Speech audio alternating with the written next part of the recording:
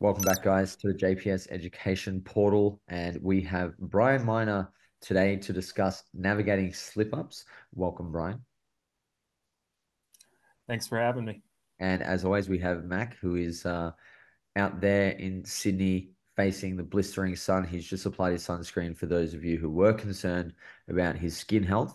And we're going to talk all things slip ups and managing those tricky periods where our nutrition or training might not go to plan and how we can obviously deal with that and some of the strategies and insights these guys have to improving, obviously, managing these situations, but also decreasing the frequency that they happen. So, Brian, let's hand it over to you. What would be some of the main slip ups that you see with your clients? Because you work with a lot of clients, obviously bodybuilders, but also gym pop. So, when the word slip up comes to mind, what do you think? Like, where does your head go there?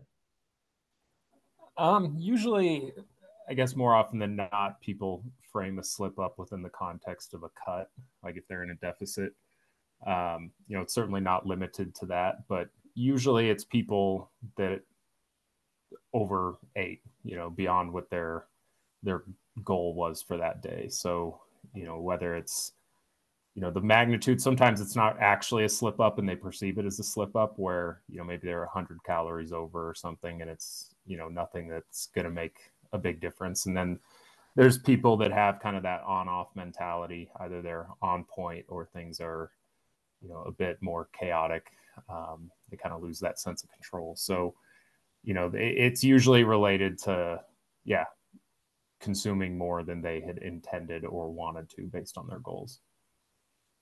Yeah, awesome. That's probably where my head goes when hearing that term. Mac, what about you? What are your thoughts around the idea of a slip up? Yeah, so I love this question because I think slip ups are something that everyone encounters when pursuing a nutrition related goal. The goal is usually of a notable magnitude and therefore requires a notable time frame. So a slip up is sort of like a when thing, not an if thing. So how would I define it is it's going to depend on the strategies, the goals, and the expectations, what we would deem a slip up. But really, overall, it's a deviation from goal, and I'm going to add something to that: goal and value directed nutrition. Any deviation from that that is deemed undesirable could be called a slip up. Awesome, awesome. And I guess an extension from that is, well, what are the main causes of slip ups? When people are, overeating, when they're in a deficit, or they're moving away from their intended goal and plan, and it doesn't align with their values. What are some of the causes for these things? I think a few obvious ones, change of environment, social pressures, all of these kind of things. When there's a situation that's outside of their regular routine. And beyond that, what are some of the other causes that contribute to these slip ups, Brian? What do you think there? Yeah, I mean, I think in the context of dieting, usually, hunger, cravings, obviously, are kind of the two big ones. But, what you said, I think, is also very common, probably less talked about, though, the changes in environment, the social aspect. There's a lot of people that when they're by themselves and they're in their routine, everything's more or less automatic. And then when they get out of that, around family, it's, that their mom or grandma, prepares a nice meal for them that's, higher calorically, and they're, they feel that obligation or pressure to, consume and not be, not be an outcast in other words. But yeah, I think the environmental aspect and the social element plays a big role as well, like you said. Yeah, I remember when I was first starting in the fitness industry and I was, hardcore bodybuilder, I would go to my nonna's house and all I was eating at this point was, chicken, broccoli, and probably about five foods. And, I used to love her food before I started bodybuilding. Like, yeah, anyone who's got a nonna, they know that nonna's food is elite, number one, and you don't say no to nonna. That's That's right.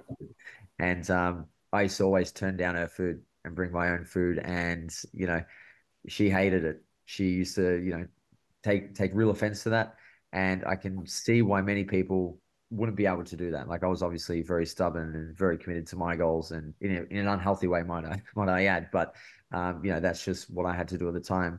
But that is a huge factor. And Mackenzie, I know you speak about these sorts of things a lot, being able to navigate social situations and indulge in an appropriate manner. So I guess the question I have here is, how do you differentiate between indulging, where it's something that is not necessarily it doesn't have a negative connotation as the word slip up does. How would you differentiate between these two terms? So when somebody's indulging, for example, and that's like, oh, that's okay, I indulge versus oh, I've slipped up. Like, where do you draw that line? Yeah, that's a very tricky question. Um, I'm going to say that you transition from an indulgence to a slip up when the level of indulging or just simply indulging doesn't serve a justifiable purpose or bring a worthwhile benefit. So, for example, that could be, let's say you go out to dinner for your friend's birthday and you're at a pizza restaurant. You have a couple of slices and you're ticking off the boxes that relate to why you're at that occasion. You're out there to socialize, spend time with friends, relax, enjoy some nice food. But then, you sort of had a couple of slices, you're feeling satisfied, and then you start to keep going. And then it's like, we'll have some beers with that. And then, we'll get some ice cream after. And it's not actually benefiting the social interactions. It's just adding more calories, which isn't actually necessarily a bad thing. But I guess we could, for the sake of the argument, refer to this as like a fat loss type of slip up when we have some nutrition parameters. So, because I think it's important to remember that, whilst we have nutrition goals, we also have values as humans. And for many folks out there, the social health aspect, time with friends and family, that's an important component of value sets. So we should always, or at least in my opinion, we should consider that when we approach nutrition. And I think it's a good idea to make an allowance for that within a nutrition related goal for reasons such as longevity, but also to protect that total health perspective. I think it's very easy to get caught up in physical health, which often is sort of a direct I guess, link to fat loss type goals. But we've got to remember that if we want to be a healthy person, we have all these other components of health that our diet should support. And I think because of that, it's justifiable to take a trade-off here and there, because we want to sort of promote not just the physical health side of things. We want to make sure that we're paying attention to the bigger picture. Yeah, awesome. Brian, is there anything you want to add there? Yeah, I like what Mackenzie said there. I think it's, anytime it goes beyond what you're there for. And I see this a lot where people will, let's say they go out to eat where they might be able to check the boxes, the social element, go on a date with their spouse, whatever.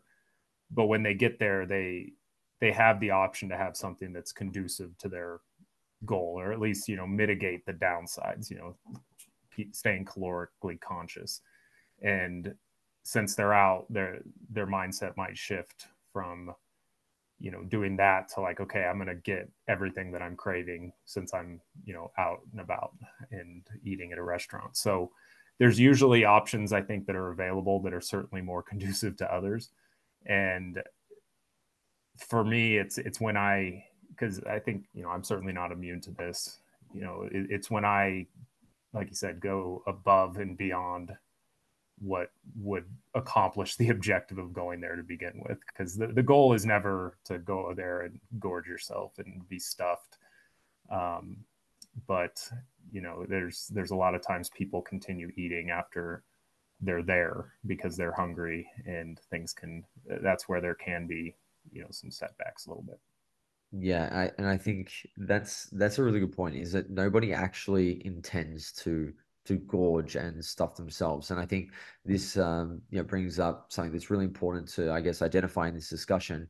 And it ties back to that indulge versus when it becomes a slip up, is that some of the terminology around binge eating, the objective binge with the amount of calories that you obviously consume. But then there's a subjective component, which is heavily tied to a loss of control.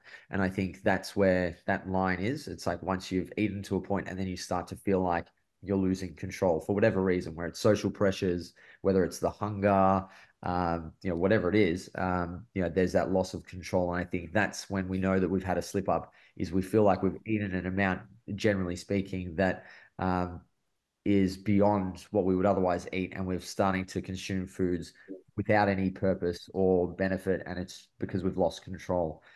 So in that situation where people have slipped up because of a loss of control, what are some of the things that they can do in the moment, I guess, to try and gain back some control? Is there any hope in those situations? Like, what are your thoughts around this kind of stuff, Brian? Yeah, I think being aware of the situation when you go in and just knowing what the purpose is goes a long way. Um, I find a lot of people get into this situation when good foods are paired with drinks because oftentimes that will lower your inhibition, and you tend to not care as much about what you're eating. So, but yeah, if you kind of catch yourself, in the middle of a meal going overboard, I usually recommend people stop, kind of remind themselves like, okay, am I craving stuff? Am I bored, or am I actually just hungry? And it is a good feeling when you leave, a social setting like that, or restaurant or whatever, and you know that you've stayed on the tracks towards your goals, but you've also given your time and energy to the other people that are there. um, but yeah, I think just being aware of it, that you can be susceptible to that heading in if you are somebody that um, is the first thing, and maybe picking foods next time that you're less likely to want to overconsume. Yeah, yeah. Well, I think awareness is huge. Mac, is there anything that you think that people can do in the moment to, I guess, gain back control? Yeah, that's a very tricky one. Honestly, um, I don't if it's kind of started to slip, I don't think there's a whole lot that you can do. However, taking a pause and saying, if I scratch the front bumper of my car, am I going to write the car off? Or if I get a flat tire, does that mean that the car needs to go into the bin? Just kind of having that pause moment. Is this indulging serving me more? Um, what's the most productive thing that I can do now? Is it worth just going all or nothing? And I think a root of a lot of this is that all or nothing mentality, and that relates back to expectations that we set for ourselves. Um, I think if you want to avoid that scenario, the setup, so what happens prior, I think is so pivotal. And for example, things like, not skipping meals, I'm very cautious of encouraging people to calorie bank. Because when you let yourself get too hungry and you combine that with the anticipation, it's sort of lending itself to the floodgates opening. I think other things like giving yourself unconditional permission, because if we haven't given ourselves permission to indulge, as soon as we indulge, we've already slipped up. Yeah, And then when you combine that with that all or nothing mentality, like I said, the floodgates open. So in the moment, yeah, in summary, in the moment, taking that pause, like, is this serving me? Probably your best bet. But I think that's nowhere near as powerful as getting the setup right. yeah, yeah. Perfect. So, okay, so on the setup, then what are some things besides potentially avoiding calorie banking, the all or nothing mentality, and not giving yourself permission? What are some other things we can do to obviously prepare ourselves for potentially deleterious situations where slip ups are more likely to happen? Yeah, I just one for you, Brian. Sorry. Oh, Anyone? it does. Go ahead. Go ahead. I was just gonna say, sorry.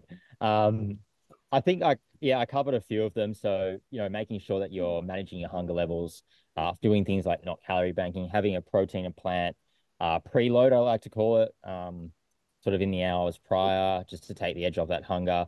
Um, Trying to generally be relaxed, taking that mentality of I'm giving myself permission, to indulge because this is going to serve XYZ purposes within my life, and it's going to align with my values, and just really trying to put things into perspective and not coming into that social occasion with the mentality of I'm deviating from anything.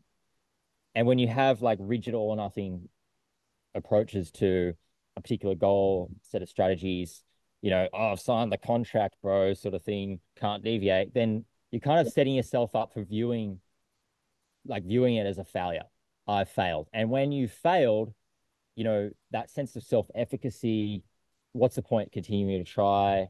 You combine all those things and it's like overindulging. So yeah, that's my 2 cents on that one. Sorry, Brian. Yeah, Oh, no, no need to you should apologize. be you Yeah, should be sorry. I go ahead. No, no, I was just telling Mackenzie that he should be sorry for interrupting you. But very good points, Mac. Brian, what would you like to add to that? Yeah, I think, the one thing he mentioned, having some protein before you go can take the edge off of hunger and not entering those situations starving. So, one thing like with intermittent fasting, like there's sort of this fine line if people kind of bank their calories or backload their calories. If there's a large difference in hunger throughout the day. Like I know for me, like I won't get hungry till noon usually, unless I'm deep into a deficit or something. But I get very hungry in the evening. So it's kind of finding that happy medium where I'm, cognizant of that heading in. If I'm going to be like, you don't want to set yourself up for that situation where you're going to be ravenous in in that environment. And the other thing is, having at least a general idea. If you know where you're going to eat, um, maybe look at the menu. The nutrition facts online are never accurate, but it's, see what. Like, I think looking at the menu ahead of time can help because you can see, okay, what would be a conducive option here, and you can plan on that rather than being influenced by things that look good in the moment when you get there. Um, by no means required, but I think going in sort of with a plan can help. Yeah.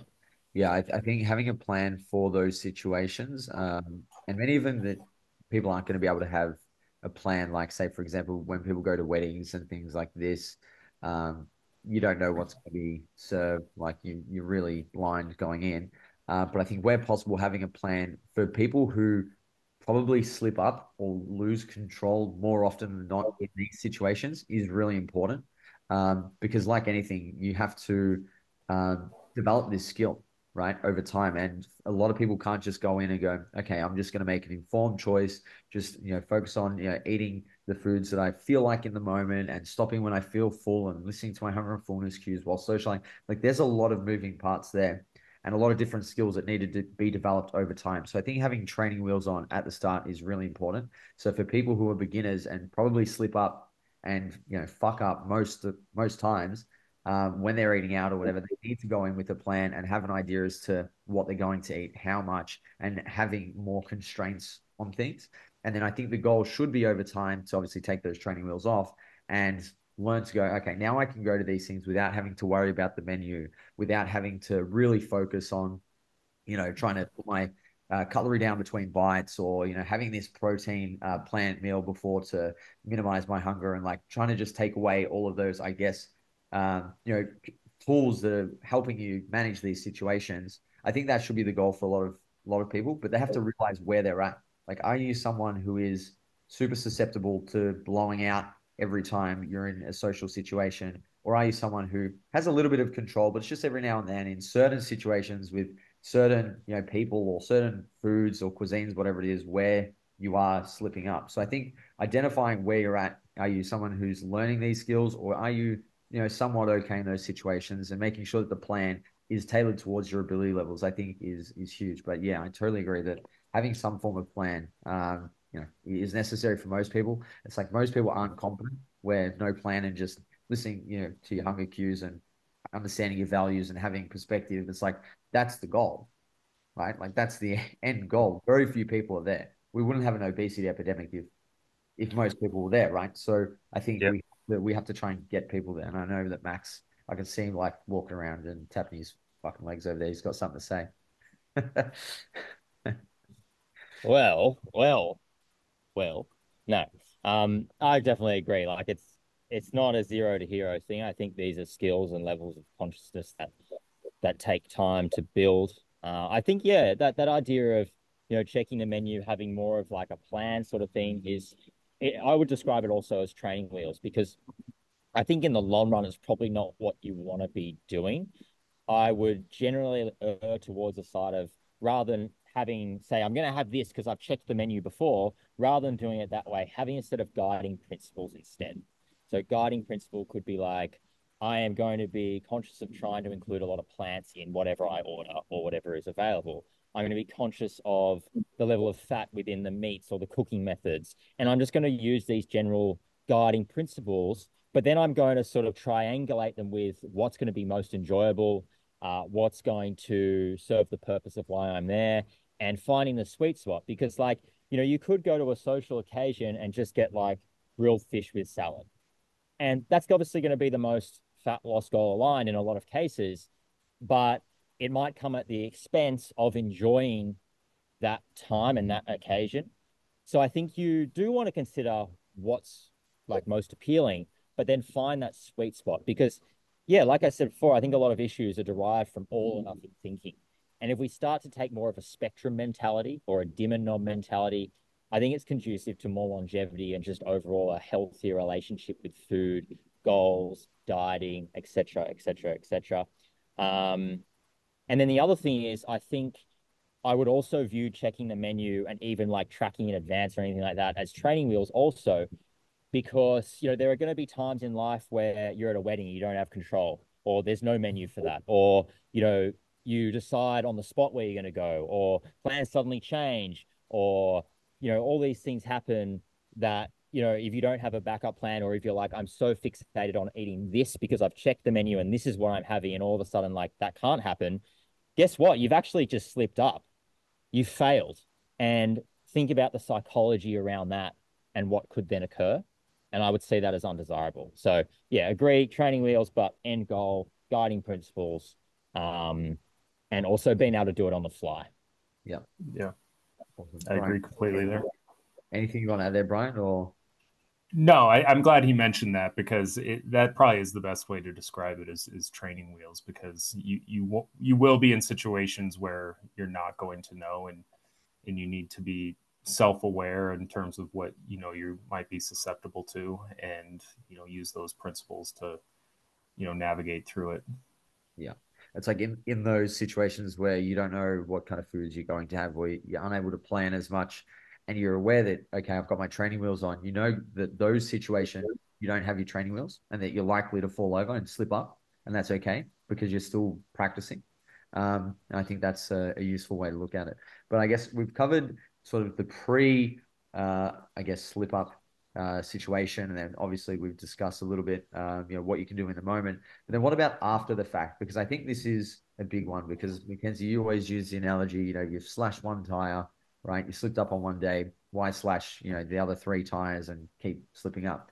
But obviously, it's a lot harder in practice and in real time for people to regain control of their nutrition once they've had that slip up, or sometimes they'll regain control, but they try to make extreme adjustments to their diet and compensate for their overeating. I think this is a very common one.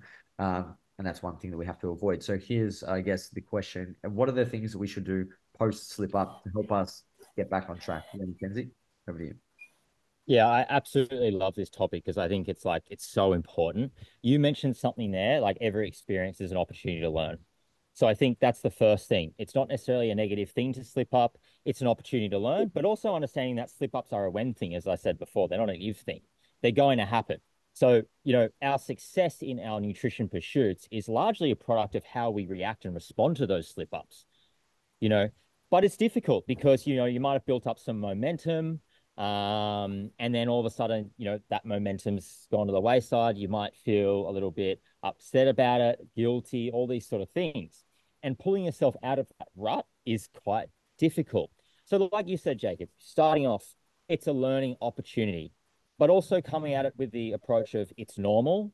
And also, there's always a reason behind a slip up. I think I speculate that a lot of coaches, when clients slip up, I'll try harder next time. You're going to have to do better than that. Not really troubleshooting. Every behavior happens for a reason, as Josh Smith would say. Every behavior happens for a reason. They don't happen by chance. Slip ups do not happen just by magic.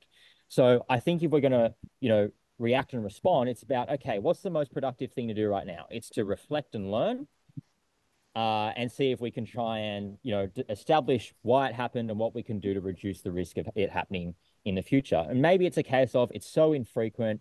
It's just something that, we can't really, there's no point in change anything. It's so infrequent that we'll just move on. Okay, so now we've troubleshooted, we've reflected. We're moving on now. What's the best way to move on? So if there are take-home lessons from this experience, we can try and apply them. Should we try and compensate, bank calories fast the next day to sort of undo damage? I mean, you could, but I think there's a lot of risk attached to that. And we run, for example, the risk of creating a bit of a binge restrict cycle. And, whilst, eating less the next day or calorie banking and these sort of things can be useful strategies, they're very easily overused and over relied upon, and that can generate a lot of risk.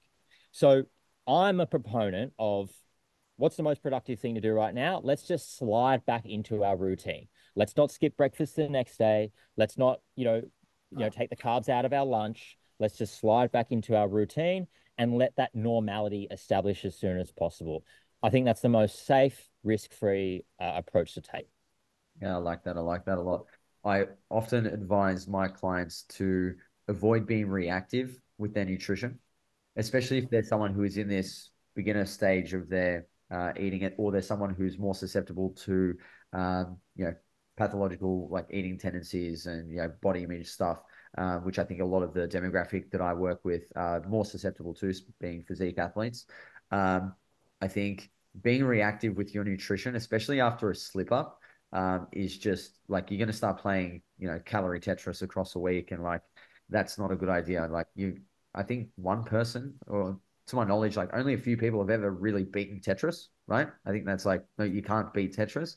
Just like, how do you beat your reactive nutrition? It's like if hunger's involved and you've got, all these other things, that are making your nutrition difficult to gain control of, I think it's just a really bad idea to try and, adjust things post hoc, right? It's like you have to be proactive, if anything, and avoid that. And Brian, what are you looking up there? Are you looking up to see if anyone's beaten Tetris? I hope you are. Well, I am actually I want to fact check that. because just recently, Yeah, I the saw. first, I got to fact check you here. The Yeah, I first saw on kid, social media the first kid. Yeah, is that right? yeah, I think he 13. He, Yeah, 13 years yeah, he old made was the it. first kid to like officially beat Ted. There you But your go. point still stands. it's, Hey, I it's wanted still that to be fact checked because I yeah. also saw on social media. And I was like, "Ooh, I don't know if this is actually 100% true," but I saw it on social media, so it must be true, right? Well, I'm basing my fact checking off of the post I saw on social Right, media, so right. maybe it has. I was surprised by it too, but Yeah. anyway. That's not a PubMed link. That's not a systematic review. So yeah, not sure about the reliability of that data you got there, Well, it's Brian. not. Yeah. It's not. I'll dig into it. I'll dig into Yeah, it dig after the into a call. point. Okay, so yeah, on But that point, Brian. but yeah, I agree with everything both of you said. Being able to just, I think acutely, if you screw up, remind yourself like, okay, this is of that analogy, slashing one tire. There's objectively, there's no reason why continuing is going to help anything. Um, but yeah, it's almost like selective amnesia. You're just moving past the day, starting over, and getting back into that structure. And I also recommend people, if they do that, if there's somebody who weighs in daily, maybe take a day or two from weighing in, because I know for some people, if they weigh in the next day and they're up from additional glycogen, sodium, whatever, that can be discouraging. And you have to ask yourself, like, is this data informative towards anything anyway? Because it's usually pretty misleading. So I usually recommend people avoid weighing for a couple days after a slip up, just to let things stabilize a little bit and just get back to the plan. But I'm pretty against the caloric banking, leading up to one of those events, or restricting after, just because I think it can lead to that binge and restrict cycle for some people susceptible to it. Yeah. I think the binge restrict cycle, people need to be aware when they're sort of doing things that are going to facilitate that. I think that's a huge key to, I guess, unlocking, your ability to move away from slip ups over time is to realize when you're getting into this like stage of, okay, well, I've overeaten, now I'm going to undereat, and noticing those patterns. Like a lot of people don't notice the patterns, but they'll, fast in the morning, do extra cardio, and then maybe they're not hungry that day. They stick to the plan, they feel great. But then it's like, okay, 2, 3 days later. And I think this is where having a coach is really useful because most people are, caught up in their lives. Like they're zoomed right in. They're not paying attention to the longer term trends and the patterns of what's going on. Whereas a coach can really be useful in being that objective eye that notices, okay, well, every time that you've eaten out and you reduce your calories the next day, the next 4 days later, you're fine. But then after that, then things start to fall apart again. And I think people just really struggle to see this because they don't actually have that bird's eye view of their schedule and what's happening with their nutrition over longer times. Well, most people don't anyway. Is there anything that you want to add to that, Mac? Uh, what I would say is probably that a slip up is only a problem when it turns into a write-off. In most cases, what we would deem a slip up is going to have a negative impact on the goal or progression towards it that is akin to like a drop in the ocean. If we let a small slip up turn into that write-off, then yeah, we're going to have a level of impact on the goal that's going to be notable. So I guess that's probably the only thing that I would add to that. Yeah, yeah. Brian, anything that you want to chime in there? Nothing else to add there. Yeah, echo everything he said. So if people are slipping up very frequently, and they're unable to sort of get that momentum or back into their routine, Mac, I'd be curious to hear what you think about how people can get their ball rolling with their nutrition. If there's someone who say they're coming to a coach for the first time, they've been, almost spiraling out of control. They've just not been able to really get their nutrition on a roll, so to speak. How do you get people to fall into that routine? Because obviously you mentioned sliding back into your routine, but for a lot of people who have frequent slip ups, like there's no real routine there. It's like it's happening every so often, and it's just there's no real routine that they can slide back into, and their self-efficacy in sliding back into routine may be very low because they're just unable to string together consecutive, on plan, so to speak, days. How do you get people into routine? I guess what are some of the things that you can do to fast track that process? Yeah, that's a fantastic point there. I mean, someone comes to you, they've tried and tried again, they fall, slip up, give up, throw the towel in, throw in the towel, whatever the saying is. Um, Firstly, well, why? And often it's like, oh, I was too hard, or I couldn't stick to it for more than X weeks. Or, it was all good, but then after a while, it just got a bit hard. I went on holidays and all these sort of things. And I think all of them link back to expectations being beyond what is feasible for a meaningful amount of time. So I think a big part of it is actually adjusting the expectation to something that is almost certainly achievable. And the client has actually expressed that's the case. They're confident about it. And you've also gone into plan Bs and sort of things and what have you. Anyway, that's beside the point. It's almost like pulling things back and starting off with just one or two things and building up over time. Not setting the expectation to at a certain level that they're inevitably going to fall short of, which they have done 20 times already, and they're already feeling like they're a failure because they've tried 20 times, they've tried to lose weight for 10 years, and they've failed every single time. So yeah, honestly, I think a big part of it is just pulling the expectations back. And obviously that means that you're taking steps away from optimal efficiency to as progression towards the goal. Like you're taking steps away from optimality. But like a plan or an expectation or whatever is only good as someone's willingness and ability to actually adhere to it. So, okay, yeah, doing this other thing might be more optimal for this fat loss goal, but like they're never going to do it. So why are we even having this discussion? And then sometimes you also might get people who are resistant to taking a pulled back approach. They're like, no, I want to be more hardcore. It's like, okay, sure. How's that gone for you in the past? Yeah, I've been trying something like this for 10 years, hasn't gone so well.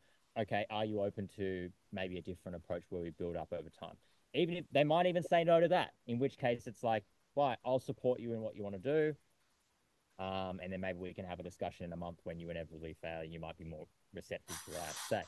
Um, but also, I think Dr. Mike mentioned this in the last one, Jacob, and it was a really good point. It's like there are situations where someone might not be ready to change.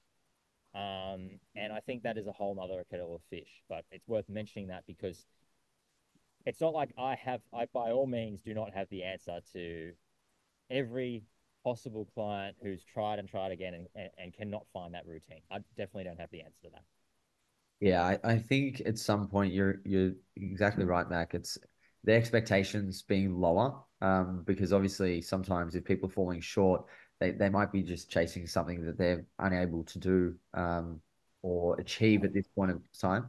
And I think that's something that a lot of coaches don't really want to admit or advise their clients, is that if they're constantly slipping up, that maybe you just need to put a pause on this. You know, obviously there are other things that a coach can help you with. Specifically a PT who's training someone as well. Like there are other obvious benefits of, getting programming or training from a coach, as well as, maybe putting that pause on nutrition goals. But if you're someone who's trying to lose fat, or you're, trying to get your nutrition in check, and you're really struggling to do that, it's like, well, maybe it's just not the right time to focus on that. Obviously, that's not to say just abandon it and fucking go off the rails and gain 30 kilos. That's obviously not what I'm saying here.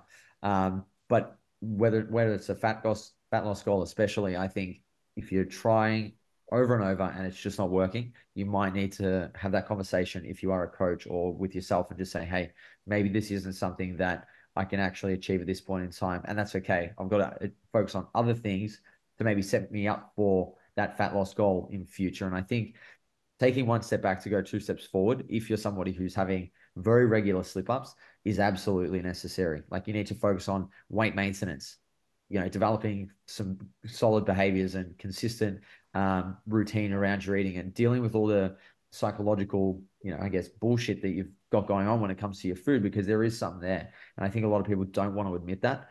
And coaches are often not willing to have that conversation with their client, because once they take away that goal, their purpose and their profession and livelihood is somewhat diminished, and it compromises obviously their bottom line at the end of the day. So I think that's a really important point, Mac.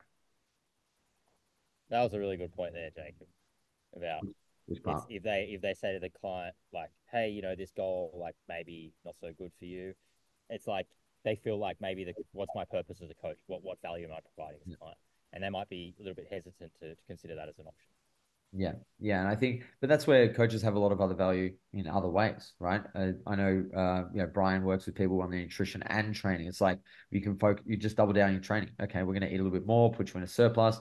Hey, we'll try to control the rate of fat gain, for example, but more calories gives you more opportunity to practice creating that routine and consistent eating behaviors, with more food and less hunger, and less likelihood of binging and things like that. And I think that temporal step back away from the goal, in my experience, for a lot of clients, is not only necessary but super beneficial.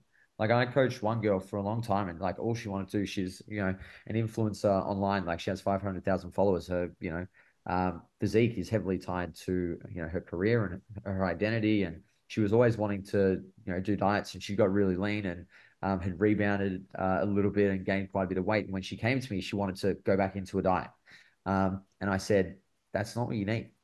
I said, I'm not going to put you in a deficit. Like, if you want to get coached by me, I'm sorry, but that's not what I'm going to do. We're going to focus on your training. We're going to, put you in maintenance, get these eating issues under control, and then we'll revisit a deficit, when that happens. And I worked with her for no shit. I think it was about 12 months or more without putting her in deficit. And she would come to me every like 4 weeks. Like, can we diet now? I was like, no, you just can't. Like, and that was a rare case where I actually had someone who was fed up with this yo-yo dieting and always, struggling with binge eating and stuff like that. So they were sort of at that point where they were willing and ready to do this. A lot of people, especially Gen Pop, who aren't in the industry and understand what maintenance calories is, and don't understand the psychology around eating, and aren't exposed to that kind of, I guess, dark side of dieting like she had. So she was aware, that more dieting could be, detrimental. But a lot of people just aren't going to see the value in stepping away from their goal. It's like they want it now. They want that short-term gratification. They want to see the kilos come off the scale. If they're paying for it, why aren't I getting it? And that's a really hard thing, I guess, to um, deconstruct in people's minds, is to show them the value of stepping away from the diet. Anything you want to add there, Brian?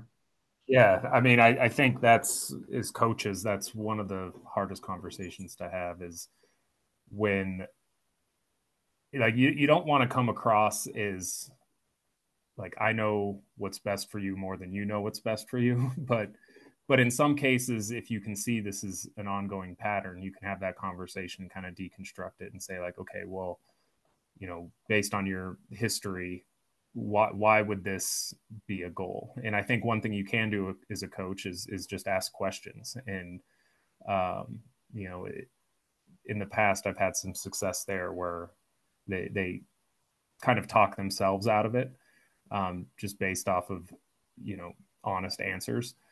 Um, but yeah, that part's always a struggle, and I think there are times where eating at maintenance, having a larger caloric budget, it almost always is a better environment for building the habits that you want for sustainability. So if you feel like you're struggling there, then yeah, it's not a bad idea. There's no shame in doing it. And really, I think a lot of people, they want the fastest route from point A to point B, but it's oftentimes not a linear path. And so, just reminding them of that, I think, is important.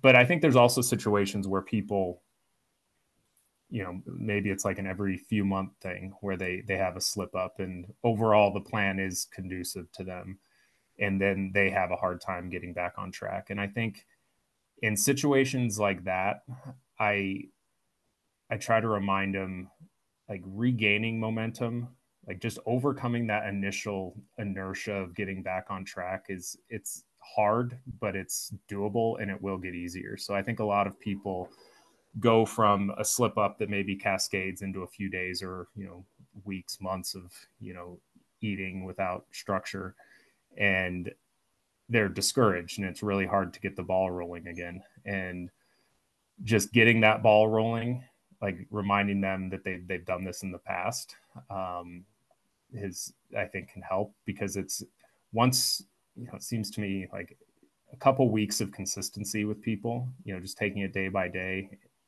that oftentimes just rebuilds that self-efficacy that maybe they felt like they lost, and rebuilds that structure and the habits that they need to continue. But yeah, just reminding people that it gets easier once you do get back on the plan. Yeah, that's a good point. I actually didn't think about that initially, but yeah, somebody who has been super consistent for a very long period of time, and then when they do slip up, like that's almost more jarring than for that person anyway, than the would be or could be to someone who's like slipping up more regularly, because they've become more accustomed to it.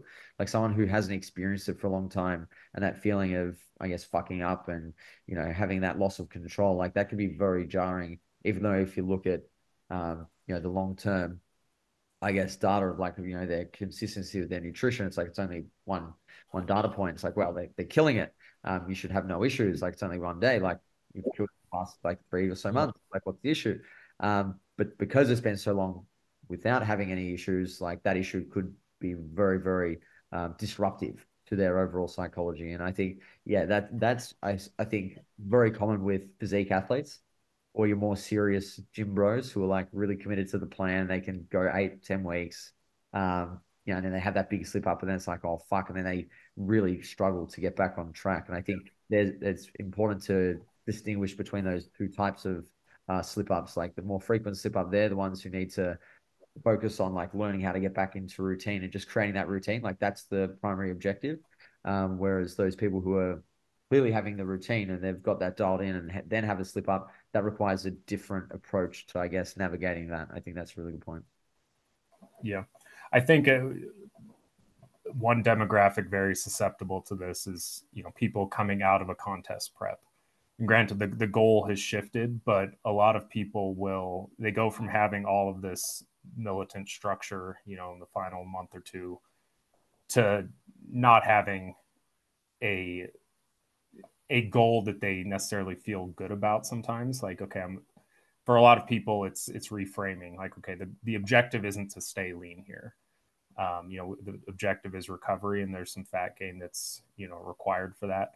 But you'll see people, yeah, where it's their first slip up might be, in the 48 to 72 hours post show that they frame as a slip up. And obviously there's, magnitudes here.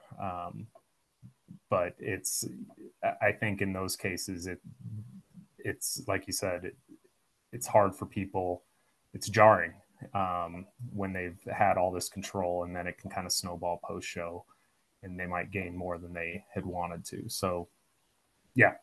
I agree. I think the the point there about like it's post show for a lot of people, it's post diet as well. And I think the primary reason that people struggle with the slip up after a diet or a successful phase of consistent eating, let's just call it that, to make it more general, is that in those situations where they're moving from one phase, like a deficit or fat loss, to say maintenance or post show, whatever it is, the goals change. So the militant structure and the consistency doesn't need to be there in the same way that, I think, as Max said at the start of the podcast, it's like the expectations and like being able to navigate changing phases, and the expectations within those phases is what people struggle with. Um, and that can be also the case for different situations, like the expectations around their nutrition when it comes to, say, a workday week versus when it's the weekend and they've got social events. Like you have to have different expectations for those two different types of days, right? And I think being able to adjust your expectations with your nutrition according to the situation you're in, the phase you're in, is very important. I think a useful tool to helping you manage these slip ups. Right? What do you think of that? Adjusting your expectations, I think, is super important. Because what might ease, like what might usually might be a piece of cake, walk in the park, whatever for you in one scenario might be an uphill battle in another scenario. So I think having flexible expectations, being able to adjust them on the fly, is quite a useful thing. Um, not being a bodybuilder or anything myself, it was interesting listening to you guys talk about people who struggle with the post-show period, the post-diet, post-show period as well. That's another point I wanted to make. And um, I think like it's hard for me to know what is often the reason for that, but I think I'd be quite confident to say, you don't have that carrot dangling in front of your face anymore. Yeah. And it's very difficult to go from being so militant in your approach, as you said, Jacob, to being like, now I should adopt a different approach that's more like life focused. And I think I can understand why so many people can struggle with that. That I think whenever you've been really disciplined at something and you've been really consistent with something, you know, and even if you know that that's not a forever thing, moving away from that level of diligence can be quite difficult psychologically. You think like, am I losing you know, losing how could I say, like eye on the prize sort of thing? Am I losing that touch, because you've built up this ability to be like really focused on something. And I think that's also a reason why a lot of people might struggle in that phase as well. Yeah. Well, I think that, yeah, the bodybuilder, I guess, life cycle, and the season is quite short in comparison to, say, other athletic endeavors, like, say, basketball. We see the exact same thing post career, right? Like at the end of an NBA player's career, like once they've lost all that structure and commitment to that, goal, it's like, well, they struggle. They don't know what to do. And, a lot of players, have mental health issues because of that. And I think the same happens with bodybuilding, but I guess the impact is more noticeable acutely because when you move from competition phase to post show, all of a sudden you're gaining a heap of weight and you've lost your identity as an athlete, as a bodybuilder, in a very short period of time. Whereas I guess the effects of not being an NBA player anymore, like that, would sort of not be as quickly thrust upon you. Like the season ends and you sort of wake up, you're still an NBA player, you've gone through the postseason before or the off season, and it's a bit more gradual thing. But nonetheless, they still struggle with it. Whereas for people coming out of a diet, whether they're prep athletes or anyone else, and it's like if you regain a lot of weight, you're seeing that effect straight away. Like, when you wake up, your cheeks are puffy, the scale goes up, your clothes aren't fitting anymore, or you're feeling shit about yourself when you've achieved all this. You're getting all these compliments from people at work, how much weight you've lost. Now you're gaining it back, and it's like that can be really, really difficult. So I think there's something to be said there, and I'm sure Brian will have some thoughts on this. Yeah, I mean, I think for me, the first step is just making it very clear that the goal has changed. Like this is if you're a bodybuilder post show who's, you know, obviously if you're somebody who's wanting to continue, with the sport and training and, training for muscularity and everything, I think there is a like disassociating from the previous goal in knowing, okay, this is it's giving yourself kind of permission. I know we were talking about slip ups before, but in this context, like what you might deem a slip up at the end of prep isn't probably as big or a slip up at all post show, especially in that acute recovery phase. So we want to avoid like the loss of control. But I think giving yourself that permission, like, okay, it's okay to gain weight right now. That's in my best interest as an athlete to do that. I think goes a long way with a lot of people, versus the mentality of, and it's one reason like at 3MJ, we're big advocates of like the recovery diet approach, expediting that rather than, you know, what might be termed like the traditional reverse diet where you're slowly walking calories up, with the intent to stay as lean as you can. And we know objectively through the research that there's a degree of fat gain that's, necessary to fully recover, and trying to stay as lean as you can and eating as much as you possibly can, like it's not really leading us towards that goal, and it can lead us into that situation of feeling like you're failing. And when you know what the short-term goal is and what the steps are to get there, and reframing that, I think makes a huge difference. Yeah, yeah, I like that, Mac. Anything you want to add? Um, yeah, well, I agree with the reverse diet thing, not as a bodybuilder or anything. Um, Even just with general weight loss phases, I don't see any purpose in reverse dieting. Um, oh, look, maybe a couple of scenarios when there might be benefit to you, maybe psychologically for some folks. Mm-hmm. But I think that, yeah, like you're obviously much better off just getting back to that maintenance, because the sooner you bring calories up to maintenance, the sooner you can. I think, well, my general approach that I'm a fan of is we'll bring calories, like let's say a client being tracking, let's just use that, bring calories to maintenance, but then it's a more gradual transition away from diet behaviors, expectations, and the whole mentality. So in that sense, like I guess my preferred approach as a coach is somewhat reverse diet like, but not with the calories. We're not walking calories up, as you said there, Brian. Um, Can I just yeah, add so to that definitely agree. quickly? Can I add to that quickly, Mac? What I like to do with the reverse dieting is instead of doing it after the diet, which is its typical application, I do it during the fat loss phase.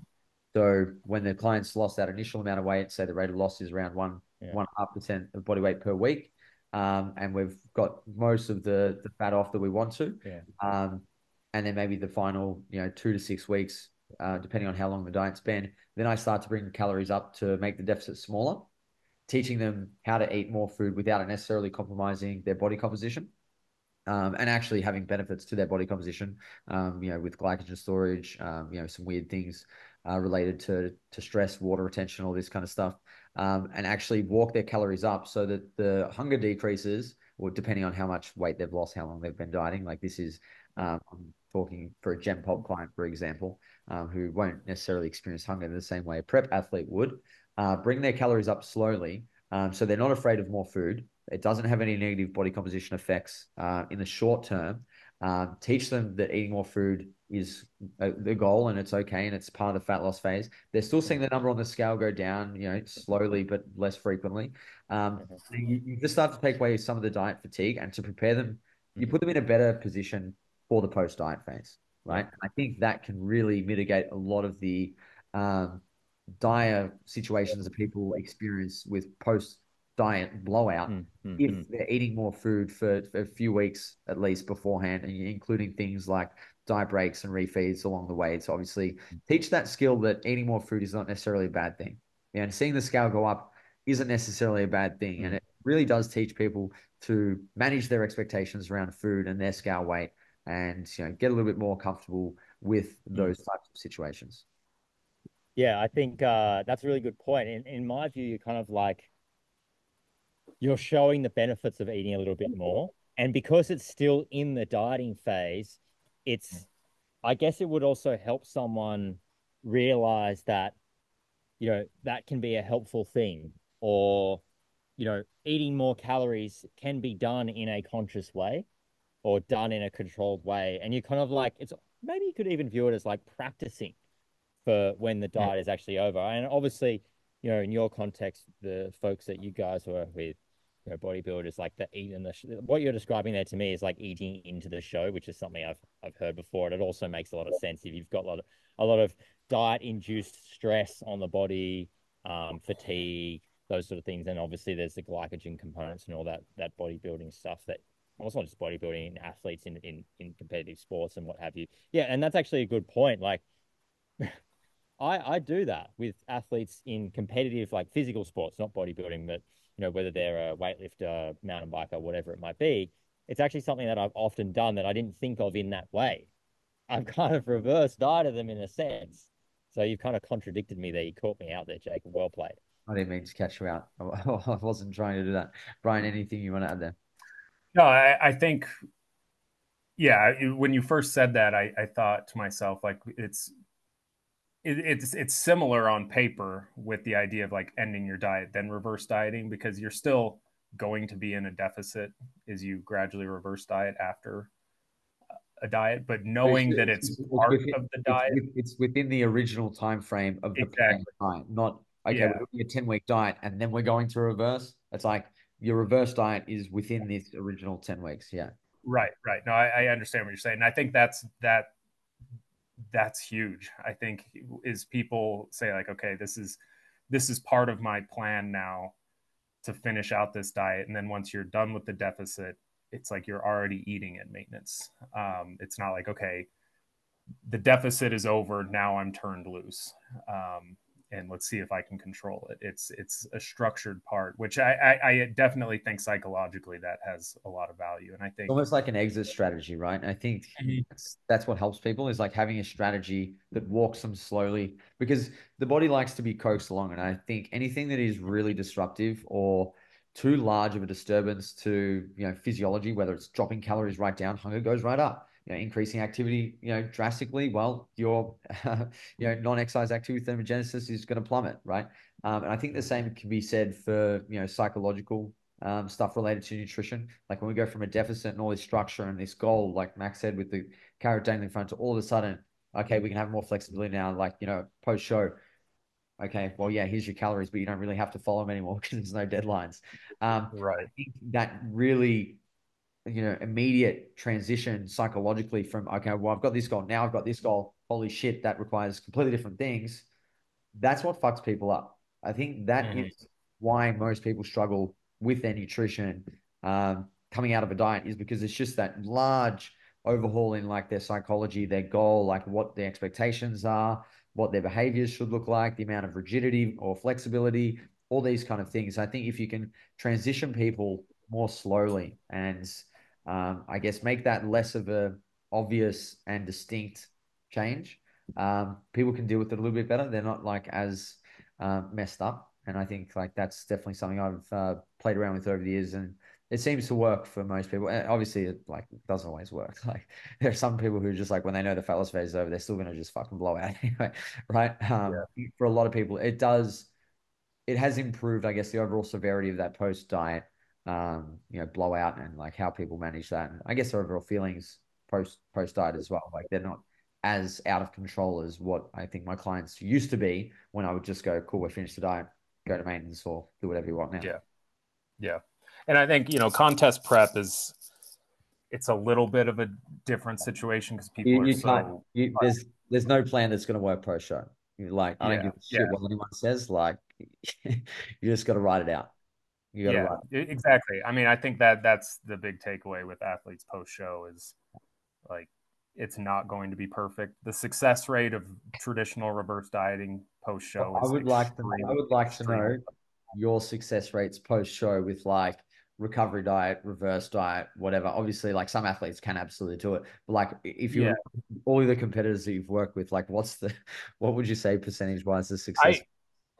I I am yet to. I mean, I haven't really done a reverse diet post show for somebody in probably like 7 years, 7, 8 years. Oh, But the success rate was abysmal. Like it was, they would do it for a while, but it's like in order to do it, I think a lot of people sacrifice all the other elements of freedom that they should have post show. It's like if you are reverse dieting and you're living by yourself and you're a recluse, like yeah, it's going to be a lot easier and more practical then, but it's probably not the right thing to be doing, because there's especially with a show. I mean, there's sacrifices other people make. You want to loosen up, gain some flexibility for other people as well. So yeah, I think the recovery diet though. I mean, there's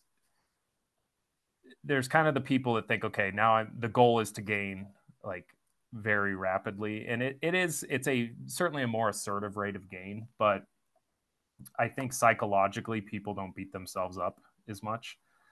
And I honestly think for the majority of people, they end up sort of in the same place if we if I were to assign somebody a more traditional reverse diet, they're probably going to gain pretty assertively anyway because they don't have that carrot in front of them, like you said, and it's going to be harder to stick to it. But if I just say, okay, this is the acceptable amount, like, or this is the target amount that we're aiming to gain, and there's usually a range there too. It's not like okay, you need to gain 8 pounds, and any more than that's suboptimal. We give them a range, and at that point like it's giving them there's just not as much guilt associated with it. But like you said, it's just needing to ride it out. And even recovery diets, like it's not easy, especially if you're a first time competitor. But it does get post show period gets easier with each season, I think, for most people. um, but the people I think that do the best are the ones who understand like, okay, I competed, now this is what I need to do to get better. This is the next step, and this is what's required in order to recover. And part of that is a surplus and being okay with weight coming up. I like that, and I think that's a good place to wrap things up. The key takeaway there is like a surplus isn't your friend, and if you're constantly finding yourself in a surplus, um, without planning it or having that as part of your goal, then maybe you actually need to spend time in a surplus to sort some shit out. But that was really good, guys. Thank you very much for joining us today. Brian, where can people find you? The Team 3D Muscle Journey, 3dmusclejourney.com, and then I'm on Instagram at BDMiner. And Myo Journal. Don't forget to send people to that website. MyoJournal, yeah. Myo Journal. MyoJournal is under construction at the moment. It's Okay. still up, but there's some tweaks being done. A lot of really good articles there. Brian, thank you. Mackenzie, thank you. And guys, we'll see you all soon. Thank you, guys. All right.